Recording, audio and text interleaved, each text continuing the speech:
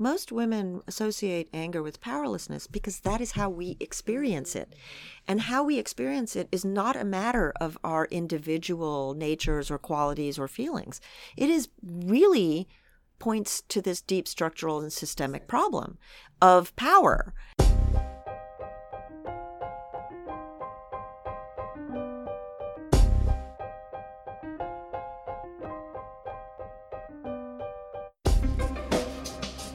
Hi, welcome to Ask a Feminist, a podcast from Signs, Journal of Women in Culture and Society. I'm Susanna Walters, editor of the journal. On this podcast, we actually ask feminists about the pressing issues of the day to provide the kind of feminist analysis and context that is often missing in mainstream coverage. Ask a Feminist is part of a larger initiative at Signs called the Feminist Public Intellectuals Project, which is all available for free on our website at signsjournal.org. On today's episode, we are lucky to have an interview with Soraya Chemaly, the feminist journalist and media critic, whose most recent book is Rage Becomes Her.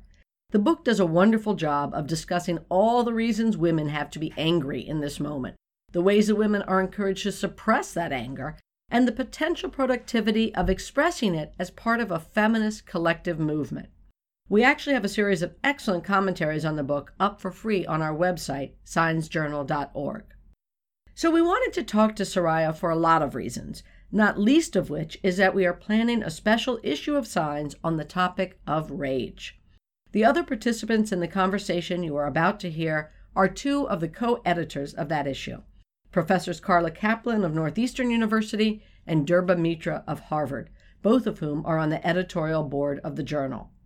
The third co-editor of our Rage special issue, Sarah Haley, who's in gender studies at UCLA, unfortunately couldn't join us. But it's a great conversation about the politics of feminist rage right now. I think you'll enjoy it.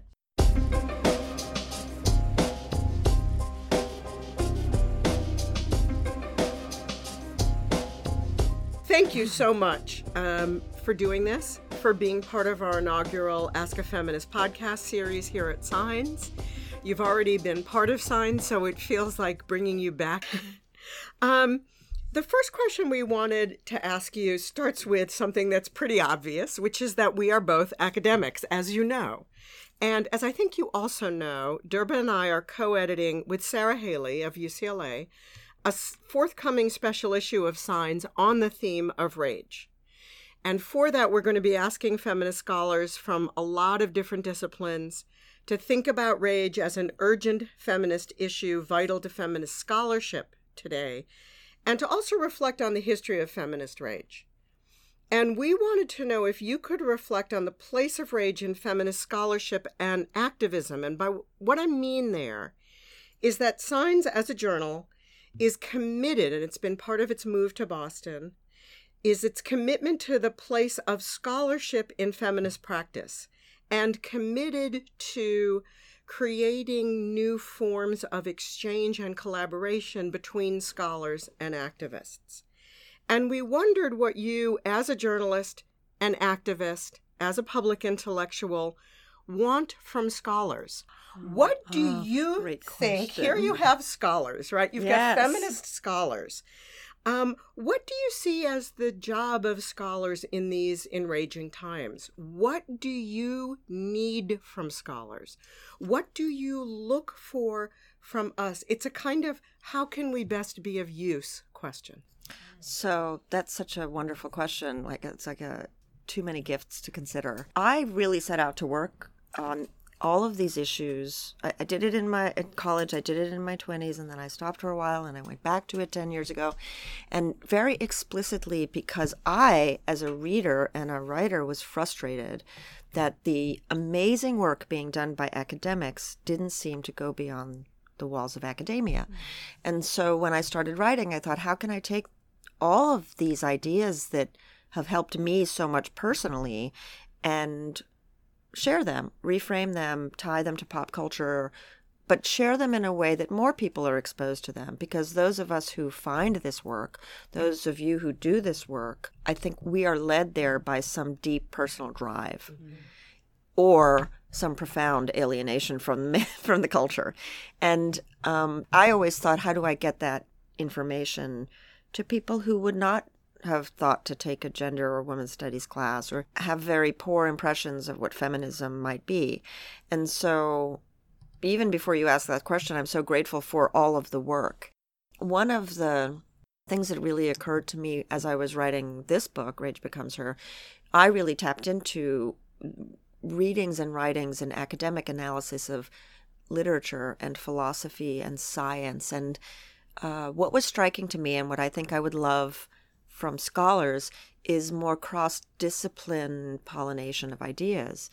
One thing that really struck me often was I'd see a remarkable, well-thought-out philosophical approach to a problem of emotion, for example, and then I would read a dissection of a Victorian novel, and what I really thought was, oh my God, why can't we have a conversation with those two people in the same room, where those academic ideas, and I kind of think of it as a feminist version of chaos theory principles, where you have a cross-disciplinary, interdisciplinary sharing of ideas that somehow enhances everything, if that makes sense.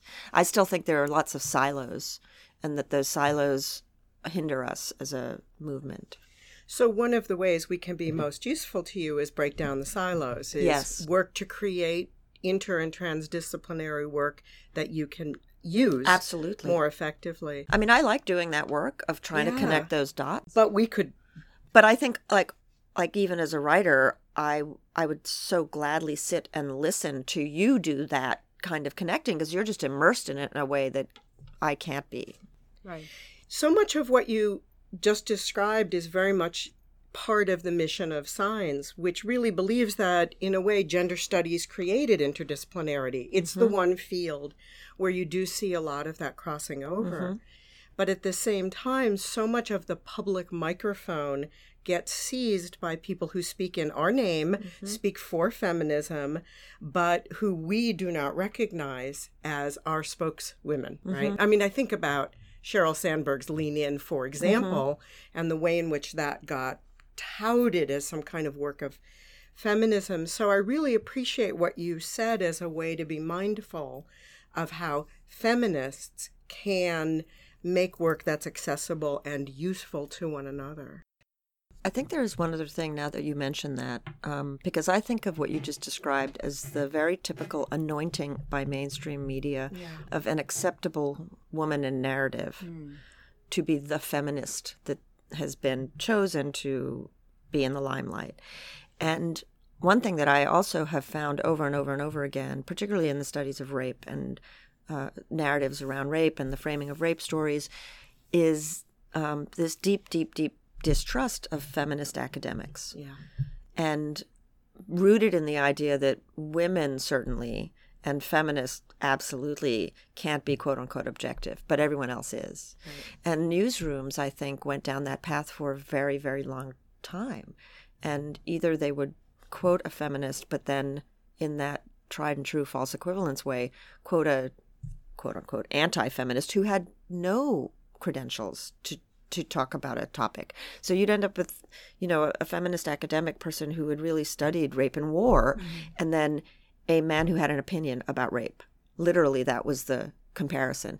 And so to the degree that some academics might be comfortable pushing against that in public discourse, it would be really helpful, because I still think that continues. I mean, the thing that's so striking is that rage, the subject itself, is so contradictory. It brings out exactly the contradiction that you're describing, right? Which is that a person who is enraged doesn't have the right to expertise. And so you take an object, this question of rage, and you bring expertise to it, which I think is so brilliant, which is, I think, that's what's so interesting about being called a feminist who's talking about rage as an expert, and raging at the same time. And raging at the same time. Exactly. That's right. But also, I think it also really, those combine in this idea that rage is irrational. Right. And I disagree entirely with that. I mean, to me, anger is, and I know we could talk about the nuances of different words for anger and rage, but anger is a really rational response. It is a rational response, and many people think much more clearly and coolly and methodically and logically when they feel this emotion. And they have a different path to decision. I mean, all of those things, but still, because of the tying together of the ideas of femininity, women, and emotion, it's as though that's not even possible. You can't possibly be saying that. The thing it's very interesting to bring up the question of the rationality of rage, because I might ask you a little bit about another dimension of rage, which you spoke a little bit about in our short takes. Over the last year, and of course before that, there have been multiple videos and accounts of people of color and women and girls of color in particular experiencing aggrieved rage is a form of privilege against them. For example, the eyewitness who records a white woman expressing deeply racialized rage, calling the police to report a young black girl who's working at a lemonade stand, or calling the police on a man of color who enters their own residence. So, as we know, the so-called Stand Your Ground laws made white fears of black and brown people not only normative, but grounds for violence and legal grounds for violence. And now, of course, the president, newly emboldened, constantly tries to ramp up a kind of violent white rage and resentment. So in your Signs short takes response to the forum on Rage Becomes Her, you said that you had regretted a little not being able to devote more time to resentment anger in the book. The anger, as you described, which I think is such a beautiful phrase, of aggrieved entitlement. This resentment rage, or racialized rage, is often based in the complicated position of privileged women who carry and enforce strong racial prejudices, people who are enforcing white supremacy. Absolutely. So I wondered whether you would be willing now, after the release of your book, to think about with us about what does this aggrieved entitlement look like? Yeah, I mean, I think we see examples of it all the time. The phrase came from some of those first discussions of white male shooters in Columbine, and Michael Kimmel, who also had a co-author whose name eludes me. But it comes from the analysis of basically that terroristic, quote unquote, lone wolf shooter, but I think is much more broadly applicable. And one of the interesting aspects of what I delineate in the book as resentment, there's the anger of looking back, this, the perceived loss, the aggrieved entitlement that is all over Trump and his campaign. It's all about what we lost and make America great again. And this mythology that you were owed something because of your identity, which of course is not referenced at all. We're just not going to talk about that identity, is the way that that political narrative goes. But then there's the anger of looking forward. And that's not resentment. That's what I describe as the anger of hope. But in these instances, which we have seen over and over again with all of these cutesy nicknames that get appended to the women who enact them, is what I think of as a microcosm of the larger issues of toxic Border Patrol masculinity. And so we see that too, right? We see that men have this political power. They talk about building walls and enforcing borders, and they refer to one country raping another country. And the language of nationalism and national borders is infused with a lot of toxic masculinity and a lot of white supremacy too. But women don't have that power. They don't actually have that level of institutional power. Instead, they're literally policing sidewalks and lemonade stands and gated communities and local pools. And they're doing the exact same thing. They're enforcing the same kinds of rules, but they're using their authority where they can. So I wonder, though, because so much of your book is about women harnessing rage, what does that prescriptive idea look like when we're talking about differentiating what you're saying, harnessing, Positive, power, yes. Right, jingoistic, so nationalistic power. The subtitle of my book is The Power of Women's Anger. And there were a lot of suggestions that we qualify that with, positive power, the revolutionary power. I mean, there was a list of 25 qualifiers that I rejected. And I said, it's going to get too long if I try and explain that power is both positive and negative, that it's corrosive and constructive. Like there was another list of 25. And what I try and explain in the book is, and this is what I regretted because there wasn't enough, I cut 40,000 words from the book, but there is this dangerous corrosive rage. There is this rage that fuels contempt and disgust and xenophobia and racism and misogyny. And I remember one of the parts I took out was the powerful historic influence that women on the right had in shaping the American GOP, because they were responding in anger to the feminist movement, which they felt was disdaining their choices to be homemakers. And so they really focused their rage on anti-abortion, quote-unquote, pro-family politics. And that transformed the Republican Party, you know. And I think that's why Rebecca's book is such an important... Brittany Cooper wrote her book, Eloquent Rage. It was released about 6 months before mine. And then mine came out. And then a month later, Rebecca Traister's Good and Mad came out. You know, our books are really, remarkably, the three of us wrote very different books about anger. But they're very complementary in many ways. We were sitting individually, separately, not having talked to each other, writing this collection of ideas. But yeah, I think it's powerfully negative, too.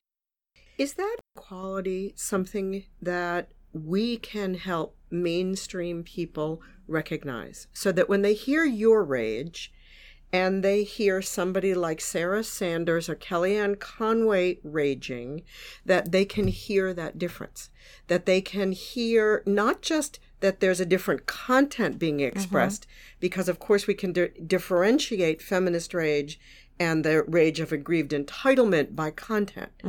But is there something about the authoritarian quality of their rage that we can help people listen to, so that they can hear that difference, so that we don't all sound the same? The same, that there's not this equation. And should I not worry about that? Should that not be something I worry about? So I actually think that's one dimension of this much bigger problem of just education. Yeah.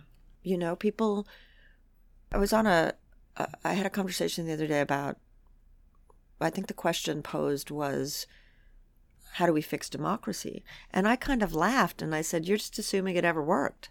What kind of assumption is that? Because in fact, it's always been broken. And in fact, we've always had authoritarian tendencies. And in fact, slavery was authoritarianism. And yet we refuse to call that. We refuse to look at our history honestly and to have that kind of open discussion. And so being able to get to the point that you're describing, it seems to me, would be the natural outcome of educating people in our own history from the perspective of oppressed people and minority people and indigenous people and women, all that, you know, popular history, that social history that often still, I think, is disdained sometimes. And so it's almost, I don't know, what's that expression about a cart and a horse? I don't know that we couldn't get people to understand the distinction that we're making between those two forms of anger without the larger context of that. There are many people who don't see the difference between Serena Williams's rage and Brett Kavanaugh's rage. That's right. Because your response was about education, which I think is an interesting response, because I think you're saying, let's think about one form of rage, as you're saying, which is about outrage at being marginalized, at being minoritized and subordinated, and what that looks like. But I think what's interesting is that the rage of, as you're saying, the cutesy names that they give the white woman who calls the lemonade stand, is the language. It's the same language of being minoritized or being marginalized. Yes, and they feel that deeply. Right, exactly. So in fact, there is parallel language being used about historical aggrievements. Yes. And I think that's a more complicated question, because then there's an ethical question of how do we differentiate? So this is really interesting. Two things occurred to me when you said that. The first is that I think that might be an example. I reserve judgment, because I don't think there's been enough time, but it might be an example of backlash leveling up. So, you know, when Phyllis Schlafly did her thing, she never would call herself a feminist. But Christine Hoff Sommers calls herself a feminist and has to use the language of feminism and the structures and intellectual framework of feminism.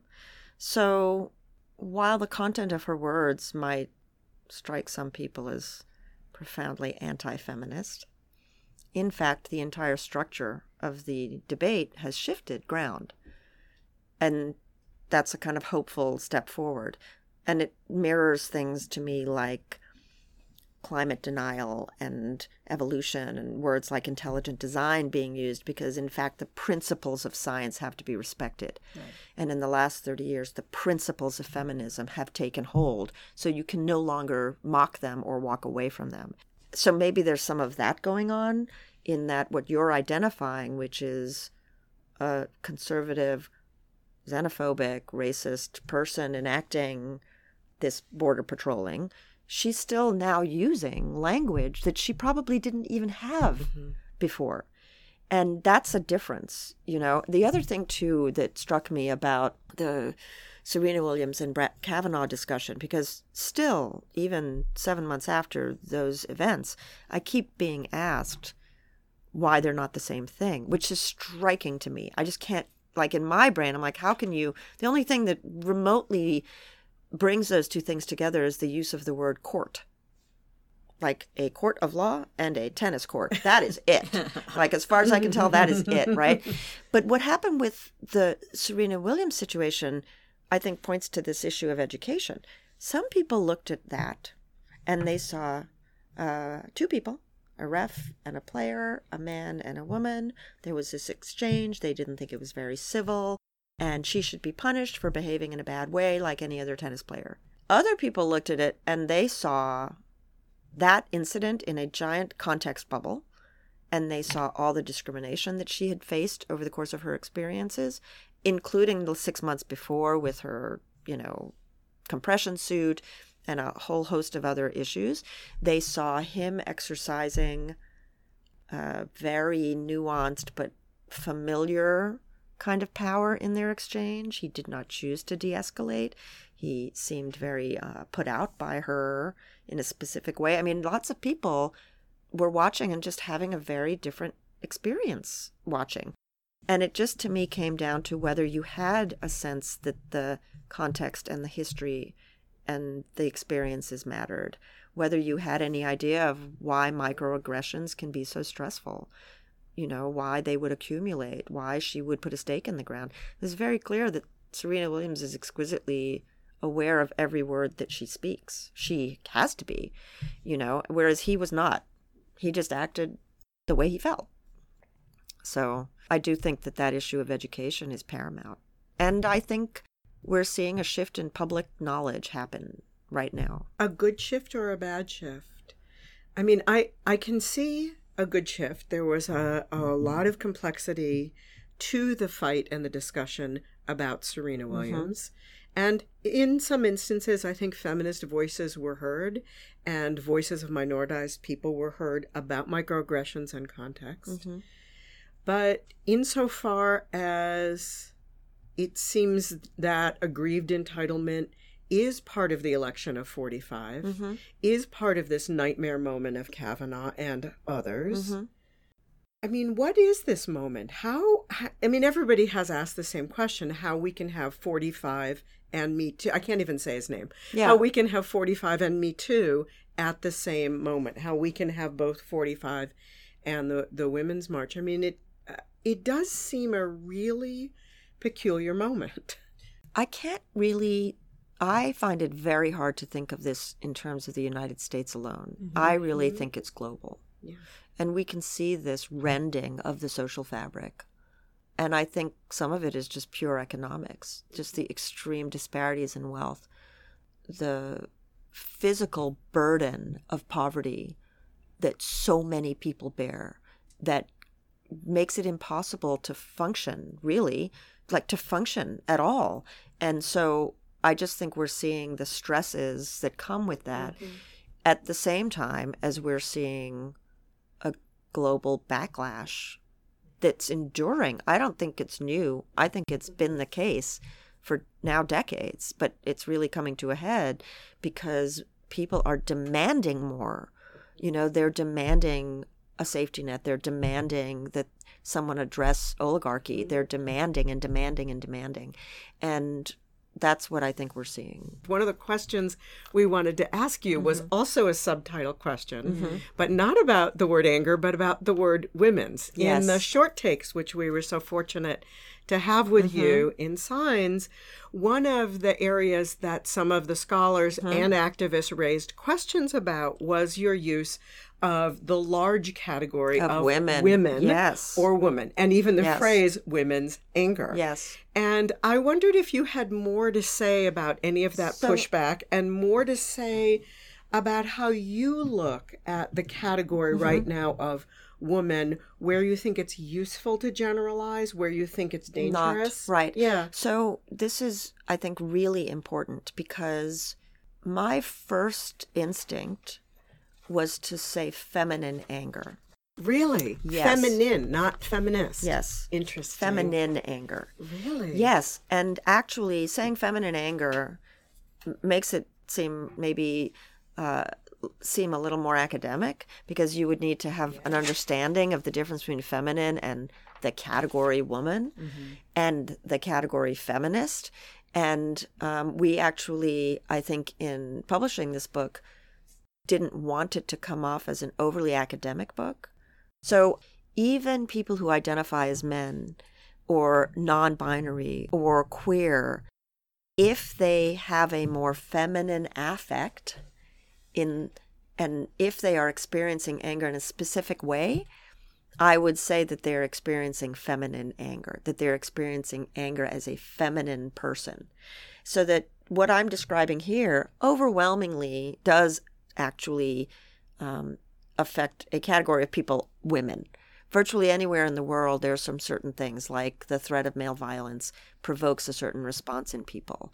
But in fact, what I'm talking about is feminine. It is the construction of that gendered identity and gender role expectations being imposed on children that is being so policed, that is being so regulated. For us, I think we're immersed in these ideas. And so being able to delineate between a person who's born and called a girl and a person who is feminine, whether it's a 6-year-old girl or boy or a 50-year-old trans person, that's hard for some people still. Like they are not separating gender from sex or gender from sexual identity. And trying to explain that in a subtitle is impossible. So at every turn, I try and, at least when available, and there's not a lot available, introduce and include the studies that really talk about masculinity versus femininity. It's hard. I mean, the category, this is interesting because I too am fascinated actually by this question of women, but I want to know why we're not asking about men. Why is the question actually all about whether women as a category is a legitimate category? It's not just whether, because you ask that, you have to ask the same question of men.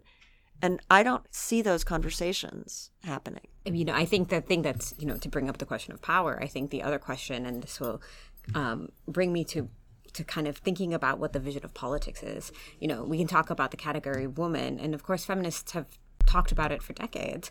And of course, I think some of the most stringent and important critiques have been about the fact that Black women is maybe not the same category. No, that's right. doesn't include Black women in America. Right. And so much of your book thinks about the racialization of rage, which is such an interesting idea that if feminine had been a subtitle, the racialization of of femininity, it's a very interesting idea. Yeah, you literally cannot capture the scope of complexity that just a few words brings, that are really limiting words. Right. All of them are limiting words. And yet we have to work with them. And this is interesting. The difficulty of challenging a system whose language is the only tool you have. Feminist linguistics have grappled with that for decades. Certainly as a writer, I feel acutely aware of it every day. Right. And I think that kind of, brings us to our next question, which is thinking about that category, whether it's womanhood, femininity, about the relationship between the individual who experiences rage and what you described towards the end of your book about what the action is supposed to be, in our case, feminist action. You have suggested that women harness rage. It's about kind of collective action. And as you describe, working with the words, those limiting words with which we live and with which power is organized in our society. Are you advocating then for some version of an idea of consciousness around protection these particular concepts, consciousness raising. Yes. And is it time to bring back consciousness raising? And what do you think consciousness looks like then for us today? So many questions. I do think that anger is a form of consciousness raising. I think we're socialized to deal with anger in a way that is deliberately isolating, that isolates us. And I'm, in my book, suggesting that that's unhealthy, because over and over and over again, we see ways in which it is actually physically unhealthy, mentally unhealthy, and that instead of thinking of anger as this overwhelming and crushingly negative experience or emotion, that we learn to make meaning of it in a way that builds constructive community. But specifically what I try and talk about is this idea of epistemic justice and the role that anger plays in achieving it. Because without the information, as Audre Lorde said, that is in anger, without the knowledge and experience that anger brings, our societies cannot understand these experiences that we have as individuals or as communities and as a society. And so to me, the recognition and acknowledgement and meaning of anger is a way of achieving epistemic justice, because it both confronts testimonial injustice and it addresses this second quality of hermeneutic injustice. There is literally ignorance about our experiences because they are cloaked in silence or shame or punishment and penalty. And we need that not to be the case. So the consciousness raising that I think is really already happening today tends to happen as a result, the positive result of these technologies that we use. You know, if you think about free bleeding movements and shout your abortion and, you know, body positivity movements, there are a lot of things you can say about those that are critical, but overwhelmingly they are anti-stigmatizing.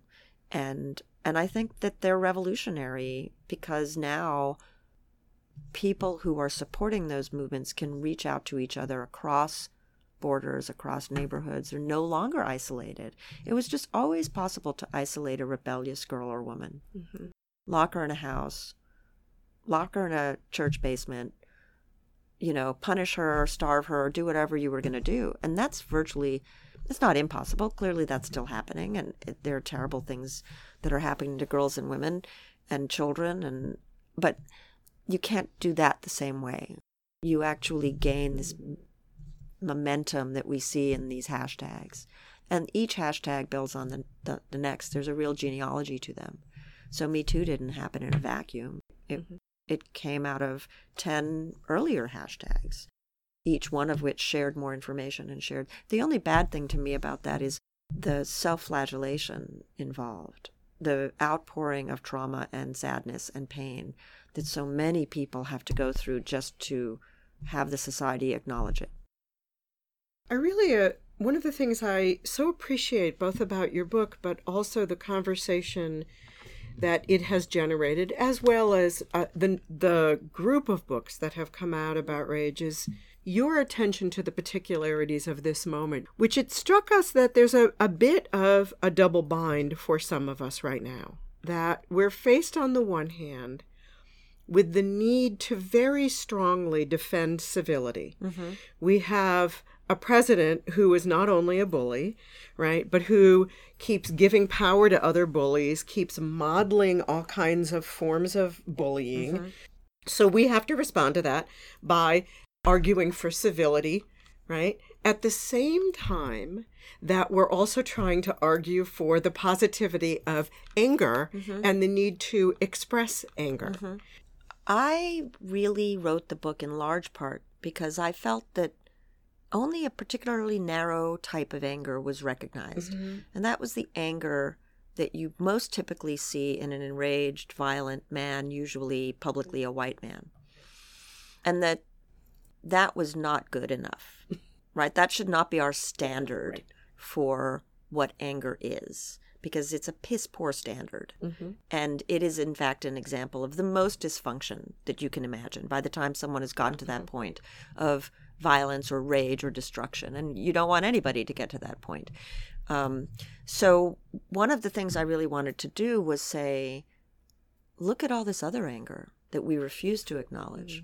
Look at the anger that results in people being very sick, or the anger that's resident in this notion that women report twice as much stress, or the anger that clearly has fueled what the right hates, which is the dissolution of the nuclear family. I mean, the irony of that is that the best solution for the right would be to adopt feminist principles of relationships and egalitarianism, because 70% of divorces in the country are initiated by women because of intimate inequality, right? And so I'm saying, look at all this different anger and acknowledge that it exists, and also look at the different ways that anger can be expressed that is not destructive and violent. You can be civil and firm. You can be civil and stubborn. You can have a very straightforward and calm conversation. You can take your anger and have it be joyful and creative and explosive in those ways. And, most of the feminist activist women that I know, and men too, but it's overwhelmingly women, have come together in communities and made change. And they did that because they were mad. The starting point is almost always the perception of injustice and the desire to do something about that injustice. And a lot of people won't say, I was angry, unless they think back. If you actually prod them, they'll say, well, actually, yes, I was angry. But before they say I was angry, they'll say, I was just tired of that happening, or I didn't like what I was seeing. But you just push a little more and you're like, well, how did that make you feel? It didn't really make you feel warm and fuzzy in a good way. And they'll say, I was angry. So I just think there is a much broader diversity of the experience of anger and also the expression of anger. And I love that idea, right? Which is that utilizing rage is not in the domain of incivility. Right? Yes, that's actually civil, exactly right. Right. What we should be calling incivility is the woman who suffers 2 times as much pain or 5 times as much pain. But we don't call that. We call it civility. That's right. It's like she's not saying anything, right. Because she's being polite. Yeah. And I had a very funny thing happen last month. It was a very interesting exchange. I was on a plane, and this is such a specifically not problem, but I think it illustrates the issue. It was very late. I'd missed a plane. I'd finally gotten on a plane, and there was a man sitting behind me, and I'd pushed back my seat when we took off, and 2 flight attendants came over and asked me to put my seat up, and I wasn't sure why, and I said, well, we're not about to land, but, why do I need to put my seat up? And one of them said, well, the man behind you is uncomfortable. And I said, well, it's my understanding that I purchased this seat with that button, and I have the right to push my seat back. It's sort of the social contract of the airplane, and he has the same ability. Exactly. But I'm smiling, right? But I was really angry because I thought, seriously? This is just, the person in front of me also has their seat back. And she said, well, we just thought it would be nice if you could move your seat up. And I smiled broadly, and I said, it would be. And I didn't say anything else. And at that moment, she looked extremely upset and flustered. And I think that's when she perceived that I was really angry. And she didn't know what to do about this. And she said, but I was being really civil. And I was very conscious that I wasn't raising my voice or, and I was also very conscious that I wasn't in the United States and I wasn't a Black person. And there was like all this swirling through my head. And she said, well, there are 3 empty seats over there. And, if you need more space, you could sit there. And I said, I'm fine. I don't need more space. Why don't you ask the gentleman behind me? They're actually opposite his seat. So she asked him, and he said no, he wouldn't move. And halfway through the flight, she loudly came barreling down the aisle, or another flight attendant, and gave him a monetary credit for his forbearance. No. Mm-hmm. She did. And so when I got off... He was the aggrieved party. He was the aggrieved party. And he refused to move. And he got money. And he was monetary. He got paid. He got paid for being the white aggrieved man. He did. And so when I got off, it was late when I got off that plane, and I went up to the I was really angry because it made me, of course, seem like the bitch and the not nice person and the not accommodating, everything, all the expectations. And I think that what your book does, in addition to pointing out that your anger was seen as completely illegitimate. Oh, in that totally circumstance, illegitimate. And his was not only legitimate, but could produce capital. I know. Was that, I imagine when you got off the plane, your shoulders were tight, your Everything. neck was tight, I was right? just- So the bodily, Yes. that's so important in your book. That's right. It was, and I walked up to the man at the gate, and he was very nice. But I said to him, we both had equal rights to be in that airplane, and that is not how we were treated. I don't really understand what happened here. And he said, well, it shouldn't have happened. I said, but it happens all the time. And it's such a microaggressive interaction because you think, I don't want to make a big fuss. It's not a big deal. But that's how they work. And part of what you're pointing to would have been our last question. I think we're pretty much out of time, but we were interested in what you would say about the times when women's anger doesn't seem like it was powerful, right? When women's anger doesn't seem able to affect change. But that's exactly what happened on the plane. We had been talking, getting ready for this interview, about how incomprehensible it was to both of us that all of our rage over Blasey Ford didn't stop Kavanaugh, right? He is now Supreme Court Justice. It seems incredible to me that Emma Gonzalez's, again, somebody who so carefully manages her anger, right?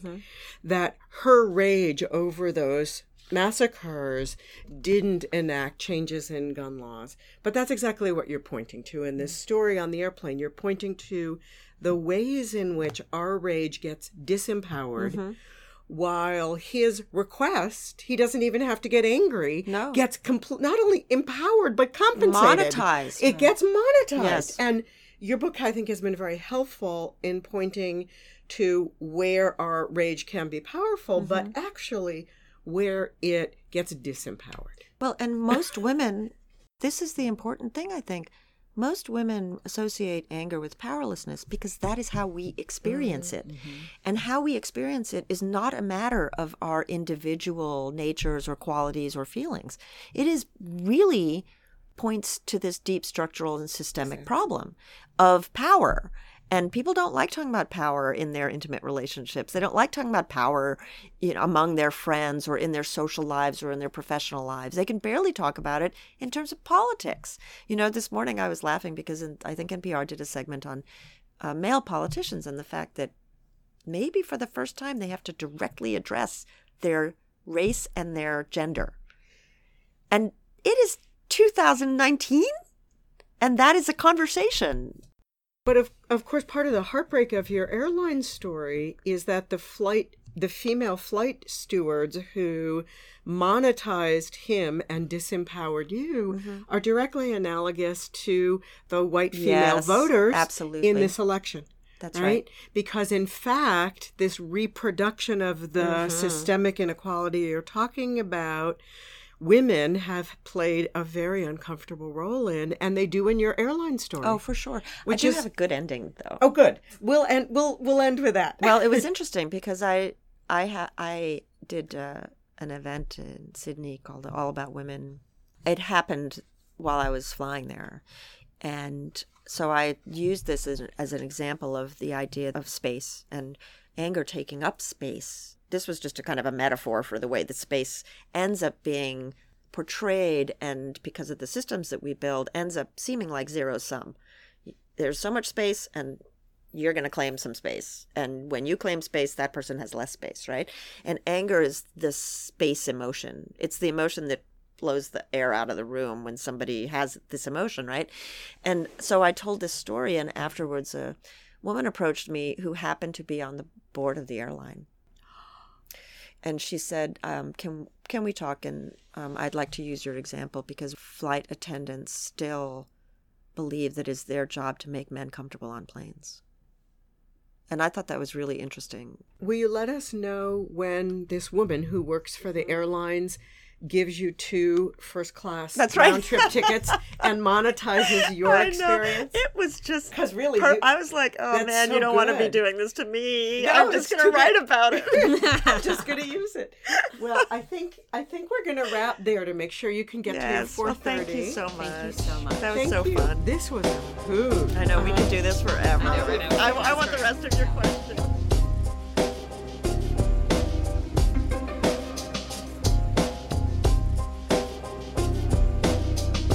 Well, I hope you found that conversation as interesting as I did. And if you weren't angry before, you sure should be now. Thanks again to Soraya for speaking with us and to Carla and Durba for facilitating such a great conversation. Please consider subscribing to the podcast and leaving us a review. And check out our website where you can find tons of fabulous free feminist content, including our Short Take series, where we offer commentaries on feminist books like Soraya's Rage Becomes Her, and most recently, Charlene Carruthers' Unapologetic. We also have a series called Feminist Frictions, which features essays on controversial topics like trigger warnings and identity politics. And you can find us on Twitter and Facebook at Signs Journal. I'm Susanna Walters. Thanks for listening.